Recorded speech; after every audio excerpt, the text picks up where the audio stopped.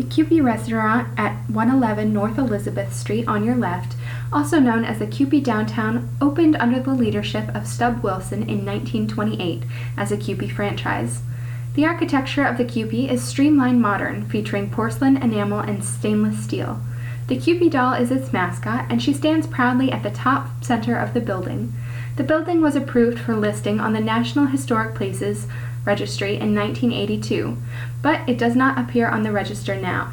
In January 2010, Kewpee was named to the National Restaurant News 50 All-American Icon list. Every Lima native knows the Kewpee slogan, "Hamburger pickle on top makes your heart go flippity-flop."